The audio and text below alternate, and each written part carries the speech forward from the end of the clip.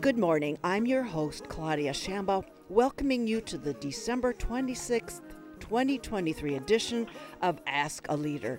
Today, my guests include Shahir Masri, an environmental scientist who identifies as a Lebanese American, who's speaking today about the human public health catastrophe in Gaza. In the second segment, cellist extraordinaire Matt Haimovitz will speak about the possibilities and power of his musical instrument, especially in times like these. Let's start the show now. My guest in this segment, which is a bookend to a recent program on La Posada, Palestinians' public health in the most urgent of circumstances. Palestinians, Muslim and Christian, are getting the full brunt of a deeply pernicious proxy war. Taking this up is my first guest, Shahir Masri. Shahir, who's been on many times Ask a Leader, he is an associate specialist in air pollution exposure assessment and epidemiology at UCI, where he works on air pollution exposure modeling as well as climate change communication research. He's also an adjunct faculty member at National University, where he teaches online graduate and undergraduate science courses. Shahir founded a project called On the Road for Climate Action, which is an effort to raise awareness about climate change by organizing educational climate events and giving public presentations across all 50 states. Shahir's written work includes the book Beyond Debate, Answers to 50 Misconceptions on Climate Change, as well as over a dozen peer-reviewed scientific studies that have been published in well-known academic journals and numerous opinion articles, which have been published in The Hill, the LA Times, Thrive Global, and elsewhere. Currently, he's involved in studies investigating exposure to harmful combustion-related air pollutants in the U.S. and abroad, as well as research related to harmful chemicals in food, soil, and consumer products. But we're not going to talk about his environmental findings. No, he has this platform to speak to the human public health catastrophe that is taking place in Gaza. In the introduction, I mentioned many sorts of grassroots kinds of activities in Shahir's portfolio, and grassroots is a really appropriate way to look at the human need unfolding across the globe from where we sit so comfortably. Shahir comes to us today from Orange. We are recording this on December 23rd. Welcome back to Ask a Leader, Shahir Masri. Thank you so much. Glad to be with you. Well, thank you. So first, Shahir, you have some background stemming from your Lebanese forebears that offers a useful perspective on that very compact bit of real estate east of the Mediterranean Sea and west of the Jordan River. And I'm just going to give people a little bit of perspective.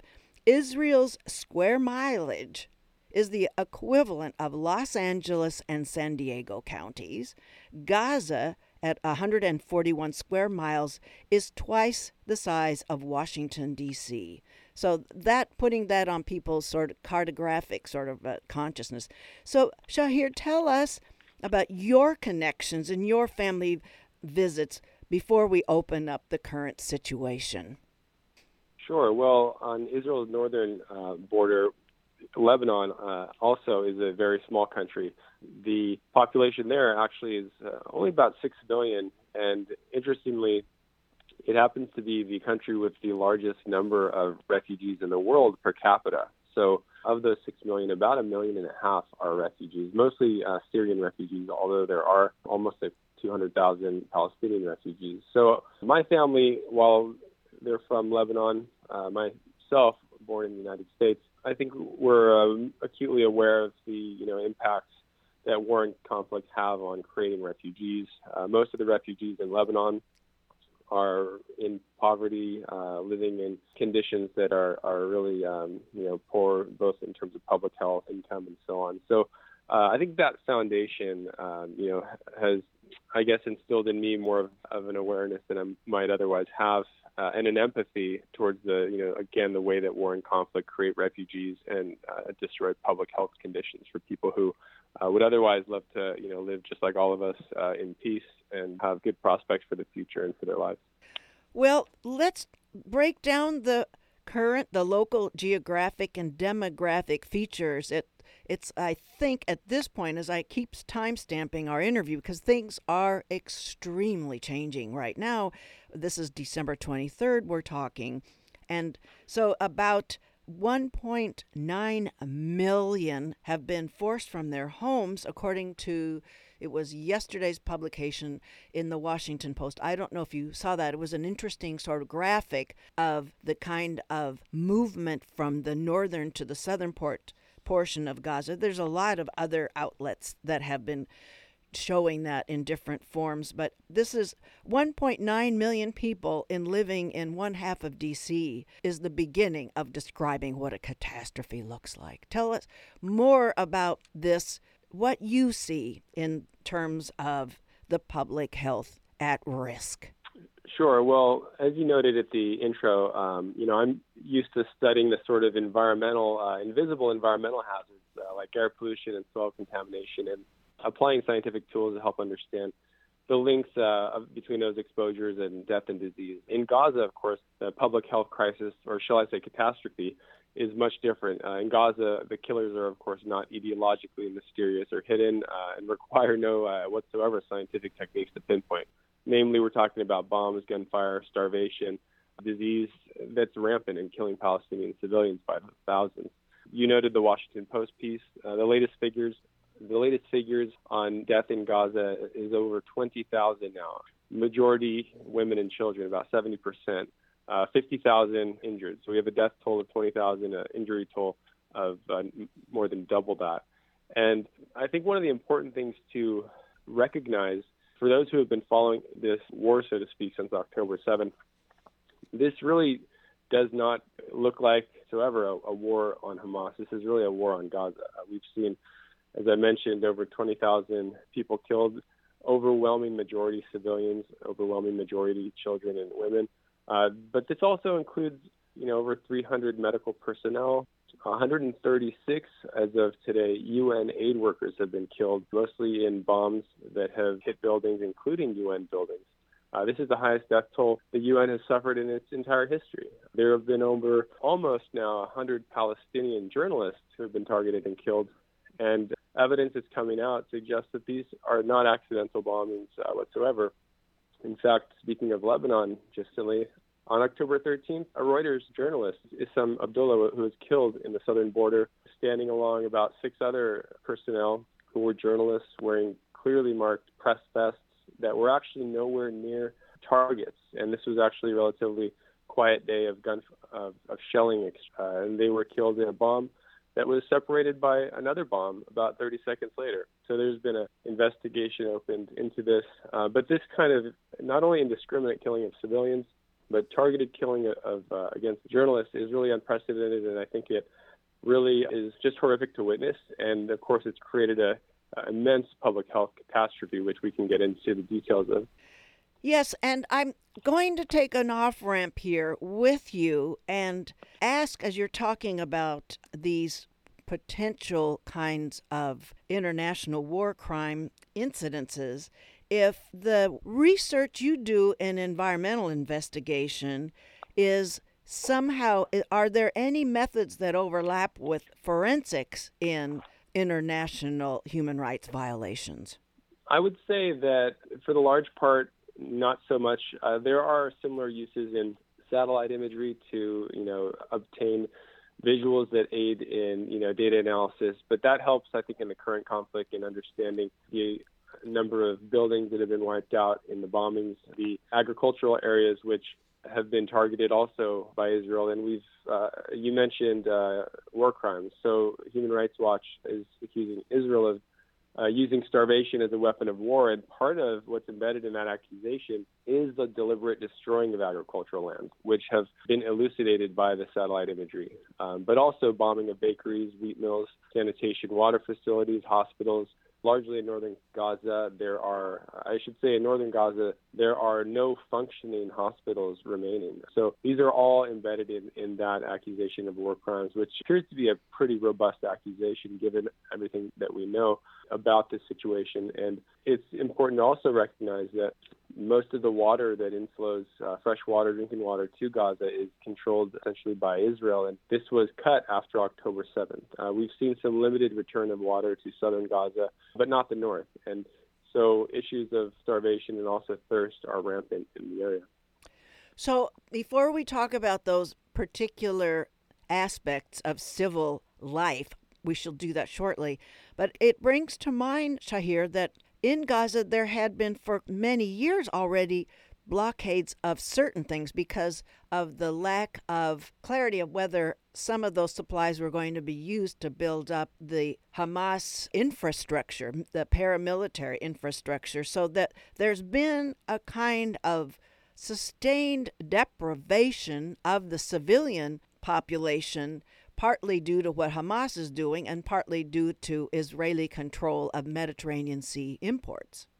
There's definitely been a blockade on resources entering Gaza for quite a long time. And this is one of the reasons that Israel is uniquely poised to havoc on the population is because they do control the influx of most shipments and, trucks and many routes into Gaza. So the war, although, we tend to think of the word war as, I think, two sides that are maybe somewhat evenly weighted, afflicting harm on one another. That's not anywhere near the case of what's happening in Gaza. We have a immense asymmetry with a mostly impoverished, starved population, being starved by Israel in this case, who's also dropping these bombs and harming the civilian population through military force, but also controlling all aspects of aid and resources into Gaza. So it's an immense asymmetry which leaves an already impoverished, disenfranchised population increasingly destitute.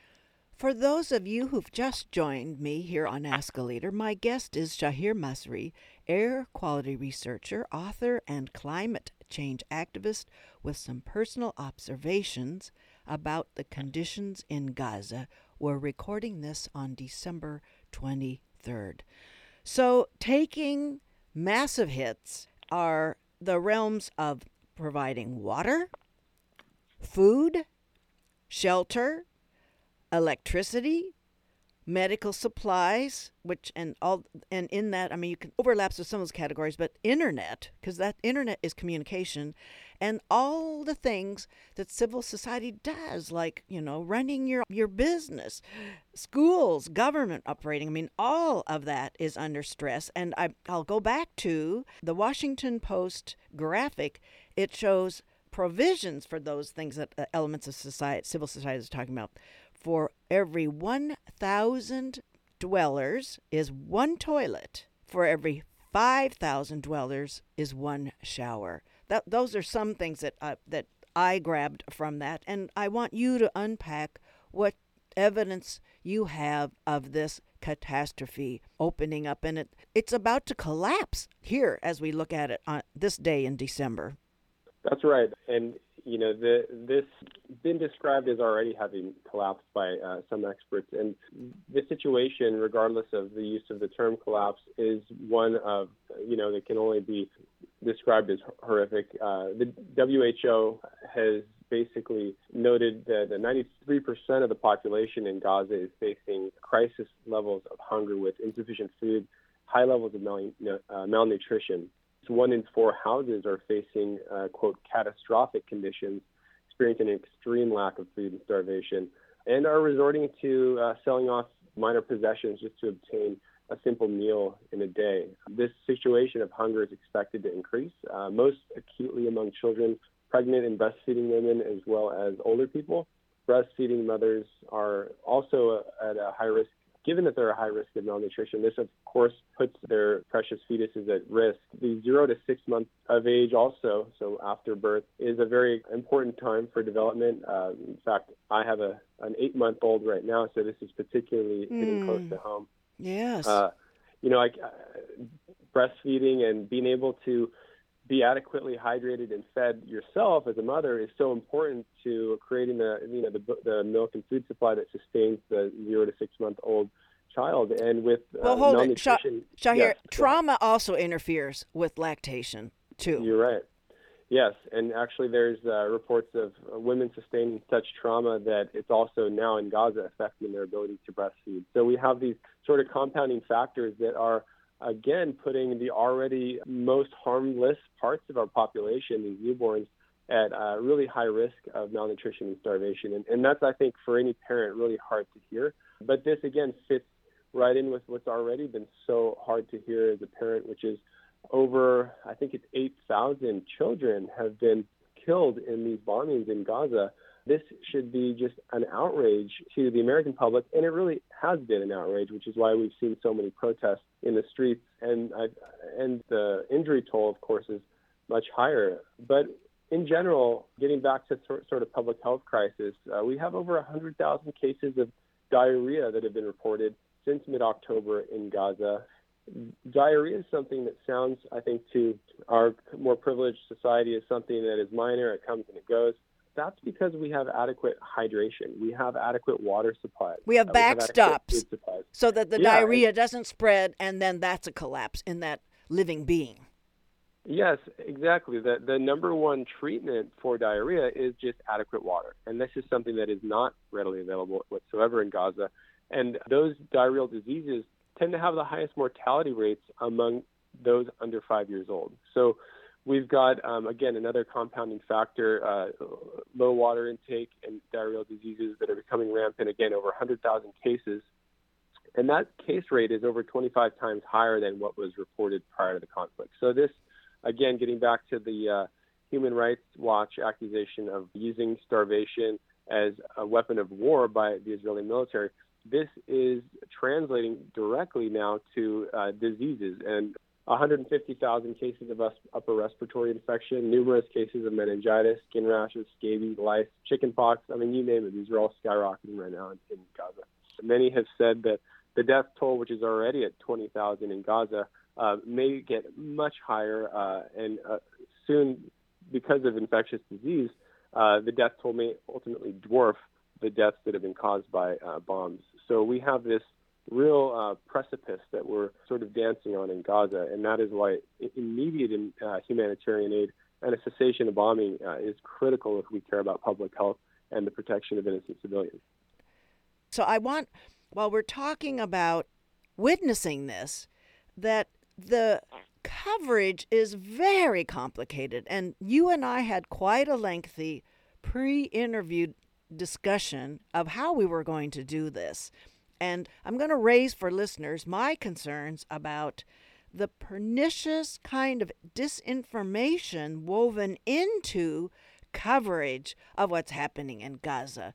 So certain hashtags could be sort of hijacked by bad actors that want to undermine the good things that need to take place. So Shahir, please give listeners, and give me included, what media sources or leadership do you find are unimpeachably authentic that allow us to follow and follow up as this public health catastrophe accelerates? Well, I think that the mainstream media, up until recently, has been doing an immense disservice to innocent civilians in Gaza by really, in some cases, in some major media outlets, failing to really talk about, initially, especially in the first month, the Palestinian death toll. We saw this really quite clear in some coverage. This has, of course, changed as this has become such an overwhelming catastrophe for the Palestinians. However, if we want to talk about useful sources of news, while we can today find some useful content in the mainstream media, by and large, we want to pay attention to those with journalists on the ground in Gaza, and then also media outlets that are not, corporate owned. So the ones that I would recommend, I think Democracy Now!, which is a national public radio station, has been doing great coverage. They're based in New York City of this Gaza crisis. They've been covering this daily since October 7th. And then journalists on the ground include those from Al Jazeera, some of whom have been killed in the crisis. So I think those are two important sources of information to pay attention to, and to supplement, the other information that we get from less direct media outlets that do not oftentimes have many personnel on the ground, especially in Gaza. So I'm going to put you in a position of, do you sign on, though? Do you ratify my concern that disinformation will take a grain of truth out of the developments in Gaza and redirect that into some other undermining activity? I mean, that is real, and it could be taking something from Democracy Now! And then blowing up a whole different narrative that could make addressing this so much more difficult. You can validate my concern there.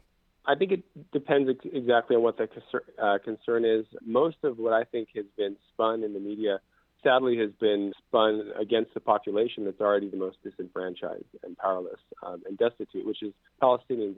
In the case of Fox News, I actually did a 1 month and I don't think most serious journalists pay attention to Fox News, but I just out of curiosity took a look at their social media profile, and I saw that in the first month, I don't think the death toll in Gaza, I think I concluded not once was it even reported. Wow. In fact, I don't think there was even a single mention, in having reviewed hundreds of their posts, a single mention of people being killed in Gaza.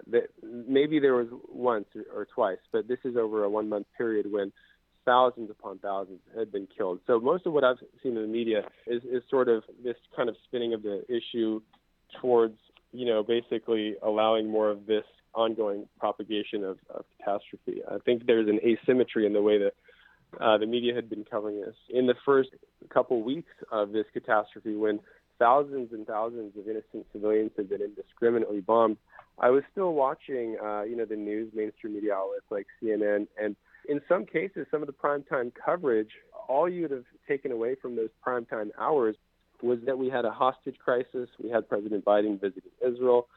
We had a lot of horrific atrocities take place on October 7th. And only about 5 to 10 minutes at the end of the 2-hour primetime segment would you learn then that over 5,000 civilians had been killed and people were displaced in the thousands in Gaza. So most of the failure relates to media that I've seen has been one that has kind of kept quiet the horrific atrocities that have been taking place on the part of the Israeli government against Palestinians, and therefore allowed this propagation of atrocities to continue. Well, thank you for all of that. And there is much in that. I would like to combine the two sizable last questions, because I don't know if you want to weave them together in your replies and maybe reorder them. But I would like for you to expand on, is there an end to this catastrophe? I mean, everything ends somehow, but talk about what you think is the end to this, and where do you find, Shahir, the most impact in addressing this catastrophe in both immediate and the long-term kinds of like resettling issues? So I don't know if you want to take them up together or reorder the two large topics. Yeah, so I think, I think we have to start with the very basics. The bombing that has been going on now for, I think this is the 78th day, indiscriminate bombing of Gaza. It needs to grind to an immediate halt. This is not effective in targeting Hamas. In fact, one can easily imagine that this is perhaps one of the best recruitment tools for radical organizations like Hamas, namely... I think about that a lot. The recruitment, seeding the resentment against the enemy is unimpeachably clear. Right, because, Hamas fighters, of course, are born out of a great resentment towards being oppressed and towards what they've witnessed in generations past of and in their detention, violence. Their own they were incarcerated, many of them. Sure, yeah, getting incarcerated, and right now, and for instance, although we've talked mostly about Gaza, in the West Bank, simultaneously, where there, by the way, is no Hamas, we've had over 4,000 civilians detained. Many Palestinians that have been arrested and have been imprisoned in Israel are those that are being held without charge. So not only were they not found to be guilty, they were never even charged, many of them. And so many of the released prisoners that have come through the hostage exchange are some of those who, again, were never charged. Many of these are teenagers, some throwing stones, others having done virtually nothing. And so getting back to a solution, Well, before you do, the numbers of those that have been detained in the West Bank, and as you're talking about recruiting opposition in the territories surrounding Israel, but that there's also the numbers of Palestinians killed in the West Bank. What's the latest number that you have? It's in the hundreds. Is it almost 1,000? I don't know. So the latest figures that I've seen coming out of the West Bank, about 300 people have been killed in the West Bank. Again, for your viewers, we've got two segments of Palestinian populations that are considered, in the West Bank, this would be the occupied territory on the eastern side of Israel. 300 people have been killed. We've had raids going into the West Bank. In one case, about 80 military vehicles surrounding 4 different hospitals, at least, from what we've seen. And 65 of these people who have been killed are actually children, getting back to this children death toll. Aerial drone strikes have been taking place in the West Bank. We've had sniper fire. This is just, again, horrific to imagine. But in 2 cases, this was caught on video. CNN actually showed some of this video on their social media page of, in one case, an 8-year-old. In the other case, I think it was a 14-year-old, shot, just killed in the streets. In one case, a child running away. This is, again, pretty unimaginable, I think, to most Americans, but this is what's taking place. This is what's caught on video and is well documented now throughout this crisis, both in Gaza and the West Bank. So, again, this also needs to halt immediately because this is not contributing to any reduction in future crimes against Israel or atrocities against Israel. This is going to breed the kind of rage that is going to fuel organizations like Hamas and lead to more higher risk for Israelis. So by all means, we should take it very seriously that this is taking place in Gaza, even if we care exclusively about, and hopefully we don't, but if we care only exclusively about American and Israeli safety, what's happening in Gaza really weakens the future prospects of peace and safety for Israeli and U.S. populations. And I'm remembering 9/11 being one example of that. So the West Bank, we're implying doctrine in terms of the asymmetry of war waged in Gaza. The doctrine doesn't exist in the West Bank. Palestinians are being dealt with by it's kind of settler vigilantism. Right. So again, this kind of gets back to this, what I pointed out earlier, that those paying close attention to what's happening can quickly recognize that this is not really a war against Hamas. It really is a war against the Palestinian populations, against culture, against women, against children, against civilian infrastructure that's important to sustaining the populations in those areas, like I mentioned, including sources of food, wheat mills, including water treatment plants and things of that nature, including agricultural fields. In the case of the raids that have been taking place in the West Bank, we saw just last week a really important, it's called the Freedom Theater in the West Bank, which is a really culturally important theater that's allowed Palestinians to take part in art and really given hope to many young Palestinians. We saw this theater completely ransacked, computers stolen, the offices of individuals who help run the theater completely ransacked, and I believe it was the manager of the theater arrested and taken away. So these are centers, and last week we saw a church sheltering Christians, actually, that was ransacked. That's back in Gaza. That's a Gaza church. Right, and this is what, getting back to kind of this being a little bit more than a lot more than a Hamas targeting, this is a cultural war as well, and this is what called the sniper killing of 2 women, a woman and her, I think it was her mother or her grandmother, in this Christian church sheltering mostly women. This is what prompted the Pope to refer to these acts as terrorism. But of course, this isn't an isolated incident. This has been happening all around Gaza and all across the West Bank as well. Mostly these raids in the West Bank have been in Jenin, where, as I mentioned, hospitals have been surrounded, much like they were in Gaza as well. So a cessation of this needs to take place immediately. And of course, within that cessation or that ceasefire needs to be also on the part of Hamas, the returning of hostages, because of course these are also innocent civilians that do not deserve to be detained. So we really need this cessation to be on both sides, but we need it to be in existence immediately, because this is just killing hundreds and hundreds of innocent kids and women every single day, and just contributing to this spread of infectious disease throughout, especially Gaza. So that, in my view, is the immediate step that needs to take place. Most of the American population, according to polling, agrees and wants to see a ceasefire and the ending of this violence. Despite that, we've seen very little action on the part of the White House to take those steps and condemn what's happening across Gaza. So is there an end to this catastrophe? Well, fortunately, this is actually news yesterday.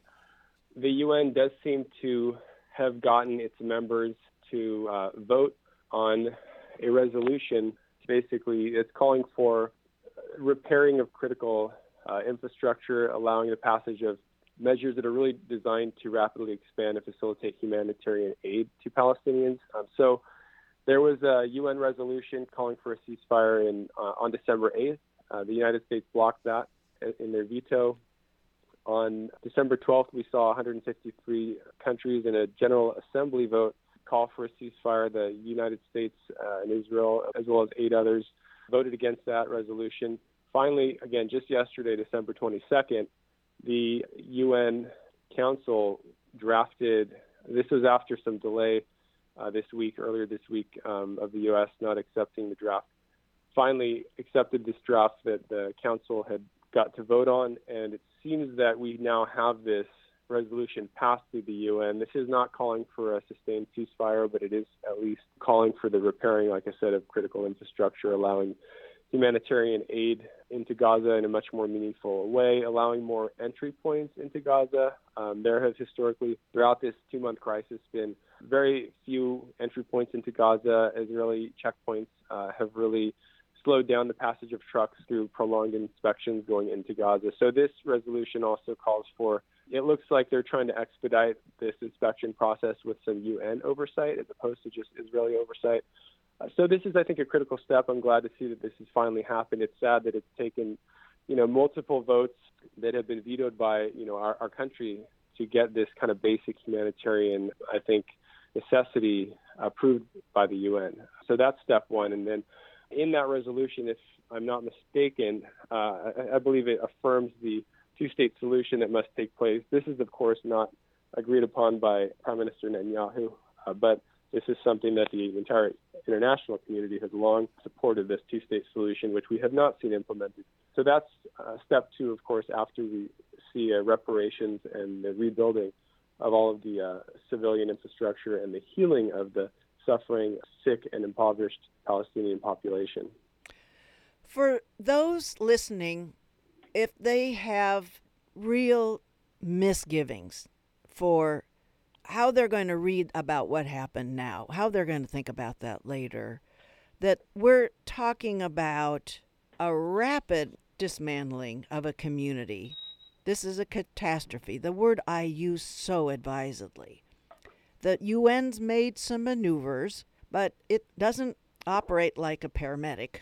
It operates like a bureaucrat. And so I don't know if you have anything for those listening that they can do to feel like they've immediately interjected their influence in this situation. That's the close of this interview. Yeah, so you're absolutely right. A simple UN resolution does not translate immediately to the problem being reconciled on the ground. That's step 1, and now we need to see the influx of aid and the cessation of bombing. From an individual standpoint in the United States, we as Americans are uniquely poised to influence this catastrophe because Israel is the number one and has long been the number one recipient of U.S. military aid. And the sort of proposal that Congress is making to send $14 billion more of taxpayer dollars to support what is so clearly an assault on human rights is absurd. So constituents should contact their representatives to demand a ceasefire and ensure that humanitarian aid does get moved into Gaza expeditiously. The Biden administration needs to see more pressure from citizens to call this to a halt. He's done very little to really address this and almost everything he can to prolong it, including circumventing Congress, who's kind of deadlocked over this $14 billion aid bill.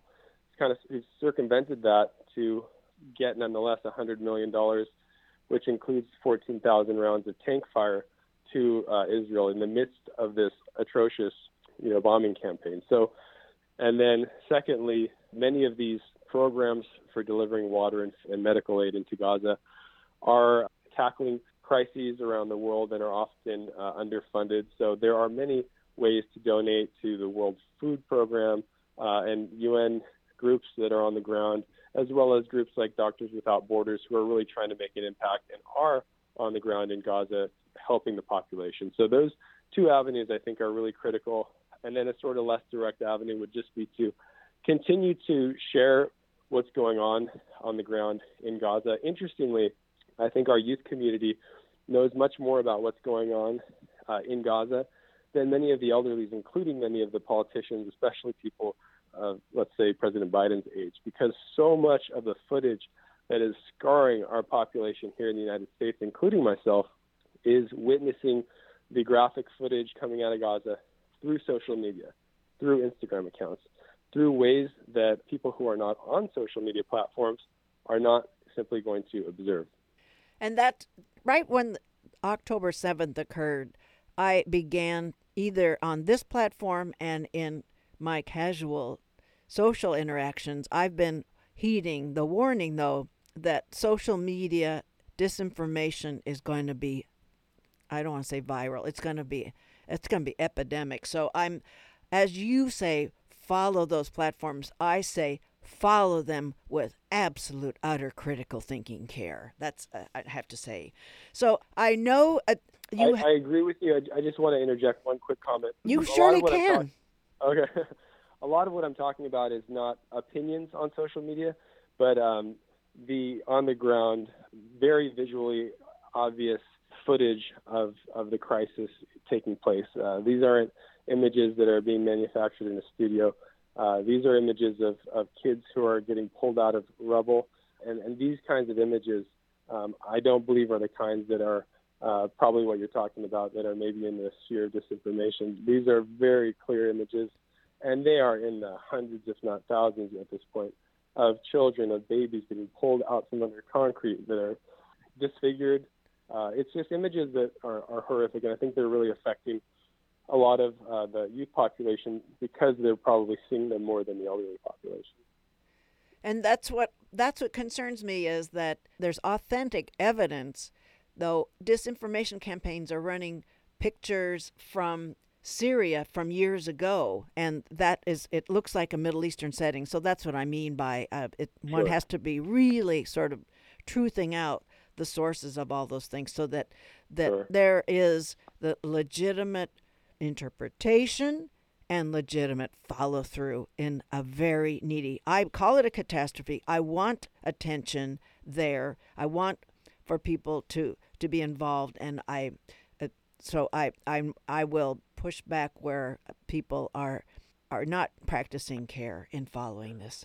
So, yeah, I agree, and I think that's why it's increasingly important when it comes to sharing. For instance, social media. Look at everything you want to look at, but I think when it comes to sharing, like you said, be really critical in terms of your thinking, and also share content that's being disseminated by some of your news organizations that are on the ground, because you're still going to be privy and seeing a lot of the footage, but at least it's going through a screening process.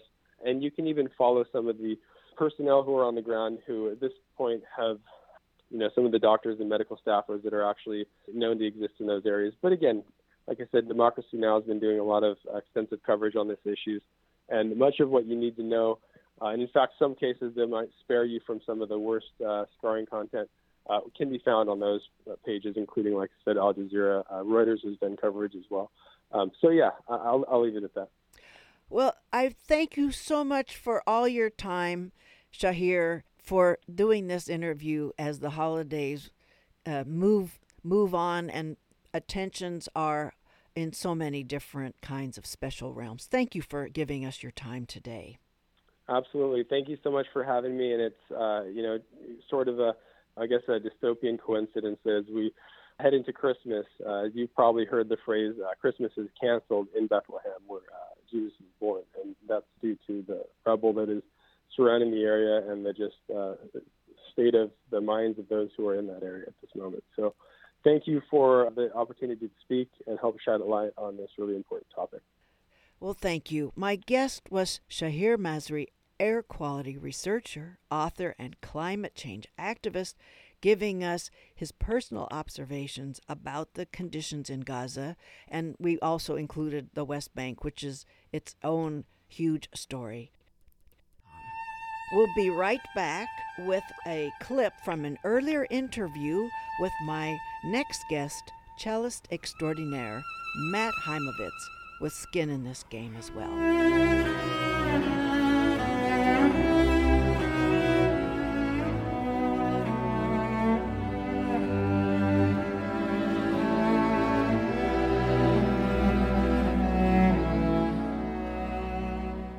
Welcome back to the show. My guest in this segment is Matt Haimovitz, world-renowned cellist, record label executive. Matt was born in Bat Yam, Israel, outside of Tel Aviv, a son of Romanian parents with some Ukrainian background. His family later settled in Palo Alto, California. Matt made his debut at the age of 13 as a soloist with Zubin Mehta and Israel Philharmonic. He studied at the Collegiate School in New York and at the Juilliard School with Ronald Leonard and Yo-Yo Ma. He completed his Bachelor's of Arts at Harvard University. He went on to perform with such esteemed associations as the Berlin Philharmonic, the New York Philharmonic with Zubin Mehta, the English Chamber Orchestra with Daniel Barenboim, the Boston Symphony with Leonard Slatkin, and the Orchestra Symphonique de Montréal with Kent Nagano. His latest endeavor, the Primavera Project, encompasses 81 new commissions from a diverse intersection of North American communities and has been featured in the most recent, the 59th Venice Biennale Arte. Making his first recording at 17 with the Chicago Symphony, Matt's recording career encompasses more than 30 years of award-winning work on Deutsche Grammophon, Oxengale Records, and the Pentatone Oxengale series. His honors include the Trailblazer Award from the American Music Center, the Avery Fisher Career Grant, the Grand Prix du Disque, and the Premio Internazionale Accademia Cignana. The solo cello recital being a Haimovitz trademark, Matt's closest professional companion is his Venetian cello made in 1710 by Matteo Goffriller. He splits his time between McGill University in Montreal and the art colony that is Marfa, Texas. He comes to us today from Pomona, California, where, as I mentioned before, he's an artist in residence. We are recording this on November 3rd. Welcome to Ask a Leader, Matt Haimovitz. Oh, it's wonderful to be with you, Claudia. Thank you. Thank you. I just gave a thumbnail sketch of your remarkable career today. Matt, I'd like to zero in mainly on the following: your interesting career path out of the standard classical and into the non-traditional projects, the legacy of the cello as an instrument of dissent and taking stock of trauma. So let's begin with those other choices that you made out of your traditional career path of a modern classical musician to exploring the non-standard classical and non-classical repertoire. Well, as you mentioned, I started my career in a very traditional way, playing with major orchestras and conductors, and worked, with Zubin Mehta and Daniel Barenboim, and played in the major concert halls. And at a certain point, I looked out into the audience, and I realized that my generation was not really engaging with what I was doing. And as any citizen of the world that wants to be productive and feel relevant, I started to think about ways that I could reach my generation and bring my passion for the kind of music that I wanted to play and listen to to this new public. And that's what led me initially to thinking that why don't I try and play in venues that are not really traditionally classical, that rock clubs, jazz clubs, coffee houses, places that are open to music of all kinds, but don't necessarily have classical as part of the regular diet. And that led me to some interest in 2000, I just recorded the Bach cello suites, and so I started in Iron Horse, a very well-known coffee house in Western Massachusetts, and then went shortly after in New York. I was thinking, where is the venue that you would least likely find a cellist, and I came up with CBGB, it's now defunct Punk Palace, and they had never had a classical musician, but the fellow who ran that place was I think he was a violist who graduated from Juilliard, and he ended up becoming famous for presenting punk bands at CBGB, but that's he just never presented a classical artist before. So my early experiments with that were just really energizing, and it was really incredible to get that kind of energy and reach a whole different audience and just bring Bach at that time to these venues. So it sounds like on both sides of the equation that it's energizing, opening up more creative kinds of powers of yours, and opening up the clientele on the other side of the equation. Exactly. Yeah. I mean, it was the first time that I had reached audiences that didn't necessarily listen to classical music. They were more indie rock audiences or jazz lovers or just different genres. And they were sitting side by side with classical aficionados who were always curious about these venues but had no reason to go to these venues. So it really brought together, for me, for the first time, different backgrounds, different ages, different music interests, and just that creates a certain chemistry and a certain energy. And it was really, for me, in terms of my career, kind of a renaissance, a feeling of renewal, and really kind of going back to the early days when I played. Zubin Mehta would call and say, "There's a cancellation. I'm on tour with the Israel Philharmonic. We need you in Atlanta.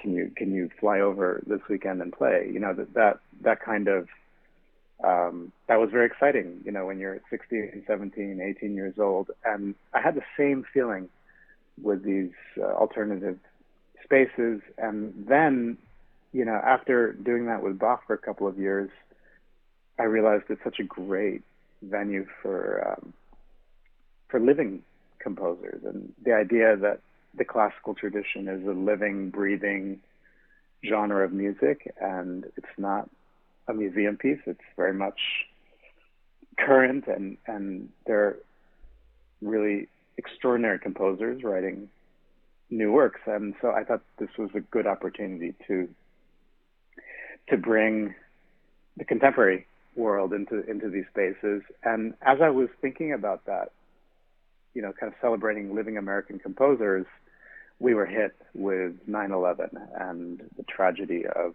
that experience. And so I immediately my immediate reaction was kind of being paralyzed, and like everyone else, you wonder what is the point of art and music in a world where life can be taken so randomly in a split second. And then that evolved to I want to commission memorials for this tragedy, and so I commissioned two composers at that time to write new works, and incorporated that into my celebration of American music and living American composers, and making my arrangement of Jimi Hendrix' Star Spangled Banner from Woodstock. That is a treat. I did get to hear that, and it's and I actually mentioned that to a patron last night at Cal Poly Pomona. Be sure to check this out, because that people don't know, people didn't prepare necessarily it's amazing. And I don't know if people do they ask you to play that? Or is that a request in some settings? I mean, I don't. It is. I haven't played it in a while. Because you did that live. That was not in a studio. Yeah, that recording is live at CBGB, and I had never given a political speech in my life. But at the time, we went through this range of emotions, and our feelings evolved as that administration, it was the Bush administration at the time, started talking about going to war with Iraq. And then, many of us couldn't understand why we were going into Iraq. And if you spoke out against it, you were considered unpatriotic. And so the parallels with the Vietnam War and that time decades before, and what Jimi Hendrix, the statement that he was making, this idea of freedom of expression, freedom of speech, and that is more powerful than any military might, and that's a very powerful, aspect of this country that we need to celebrate and protect, and just be able to express ourselves in that way. And I'd always found that statement incredibly powerful, but I wasn't sure how I was going to translate that to the cello, and I kept telling everybody that I was going to do it, and then really it was the night before CBGB that I was like, I better get to work on this arrangement. And I was amazed how quickly it just fell into place.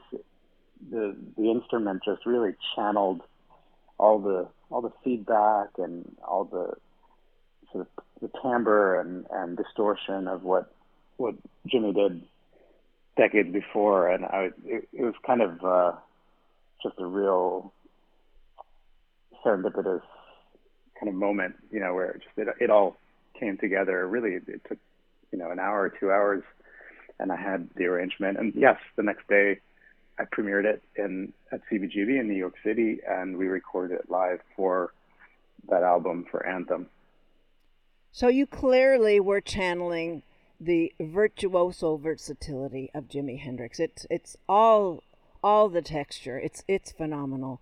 And so it's a little maybe more pedestrian compared to this, but you finished your contractual obligations with Deutsche Grammophon before founding your own label, Oxingale Record. Is there something, where did that fit into the timeline of you moving into these non-traditional spaces? It all was happening at the same time. I had recorded for Deutsche Grammophon for 10 years, and I started to have my own ideas of what I wanted to record and when I wanted to record and how I wanted to record. And so, yeah, we founded, together with Pearl Wolf, we founded Oxingale Records and Productions back in 2000, and we started with the Bach Cello Suites, and Anthem was an early album on the label, and now we've been at it for the last almost 25 years. So we've done a range of things, project-based albums, and the latest recording that we put out together in cooperation with the Pentatone label, which is based in Holland, we put out Hartmann Cello Concerto, a first recording of that Ukrainian composer's work that hasn't been played in 70 years and was never recorded. First premiered by the Boston Symphony and the legendary cellist Paul Tortelier, and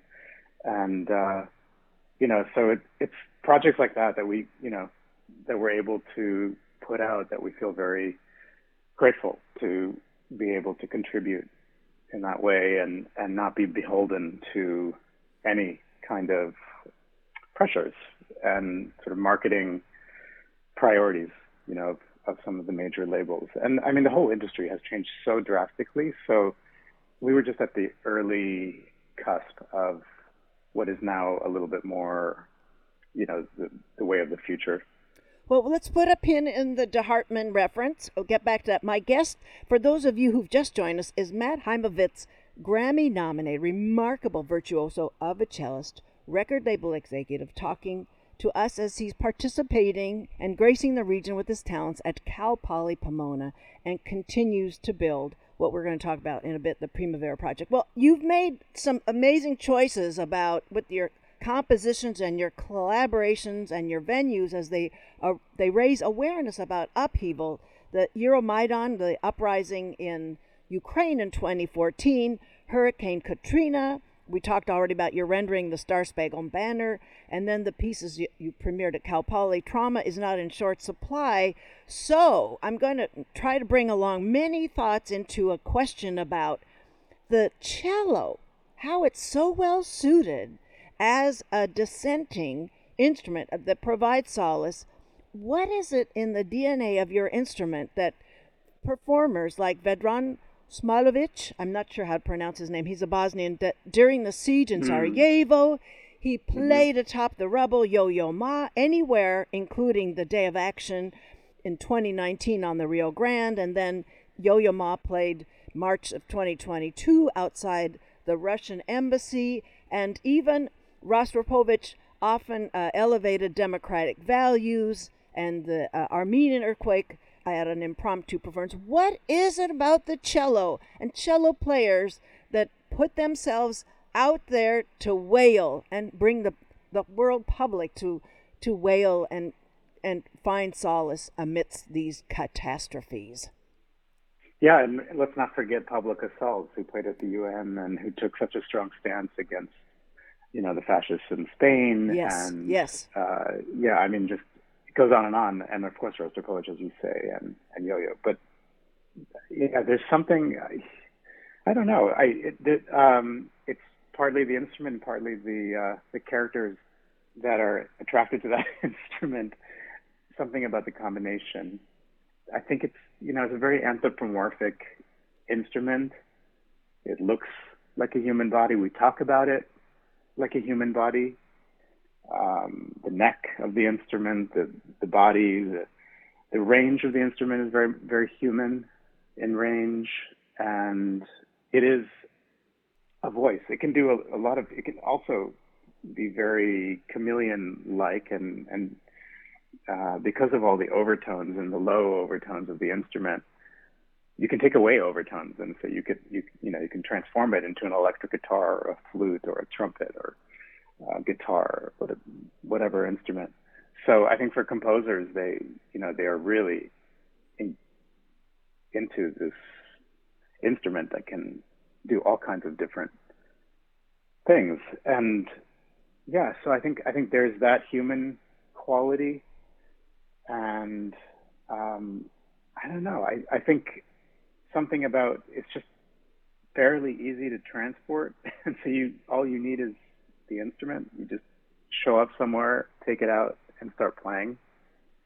So it's, as you say, it can be comforting and provide solace, but it also can be an instrument of protest. And I've certainly experienced all kinds of situations where I've just run the gamut of emotions with that instrument. And I've always felt like, the cello is my voice. I wouldn't want to hear me sing necessarily. And so that, playing the instrument, that is the ideal sound that I have in my head. And there's something about the repertoire also with the Bach cello suites as a kind of foundation and this kind of universal book, in some ways like a scripture for us. And we can spend a lifetime trying to decipher what it means and all the emotions that are in it and how to communicate those to an audience. So I feel very fortunate that there's a lineage for my instrument of, not only wonderful musicians and artists, but humanitarians and human beings that really use their power for music for good and for change, and to do their part in bringing peace to the world.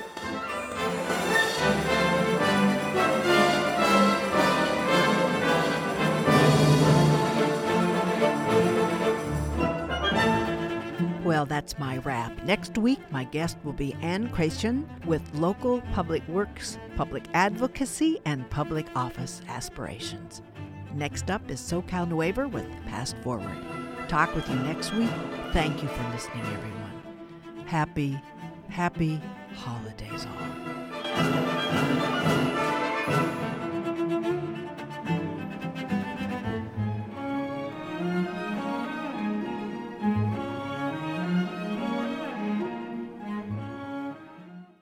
The extended portion of this interview will be available on askaleader.com.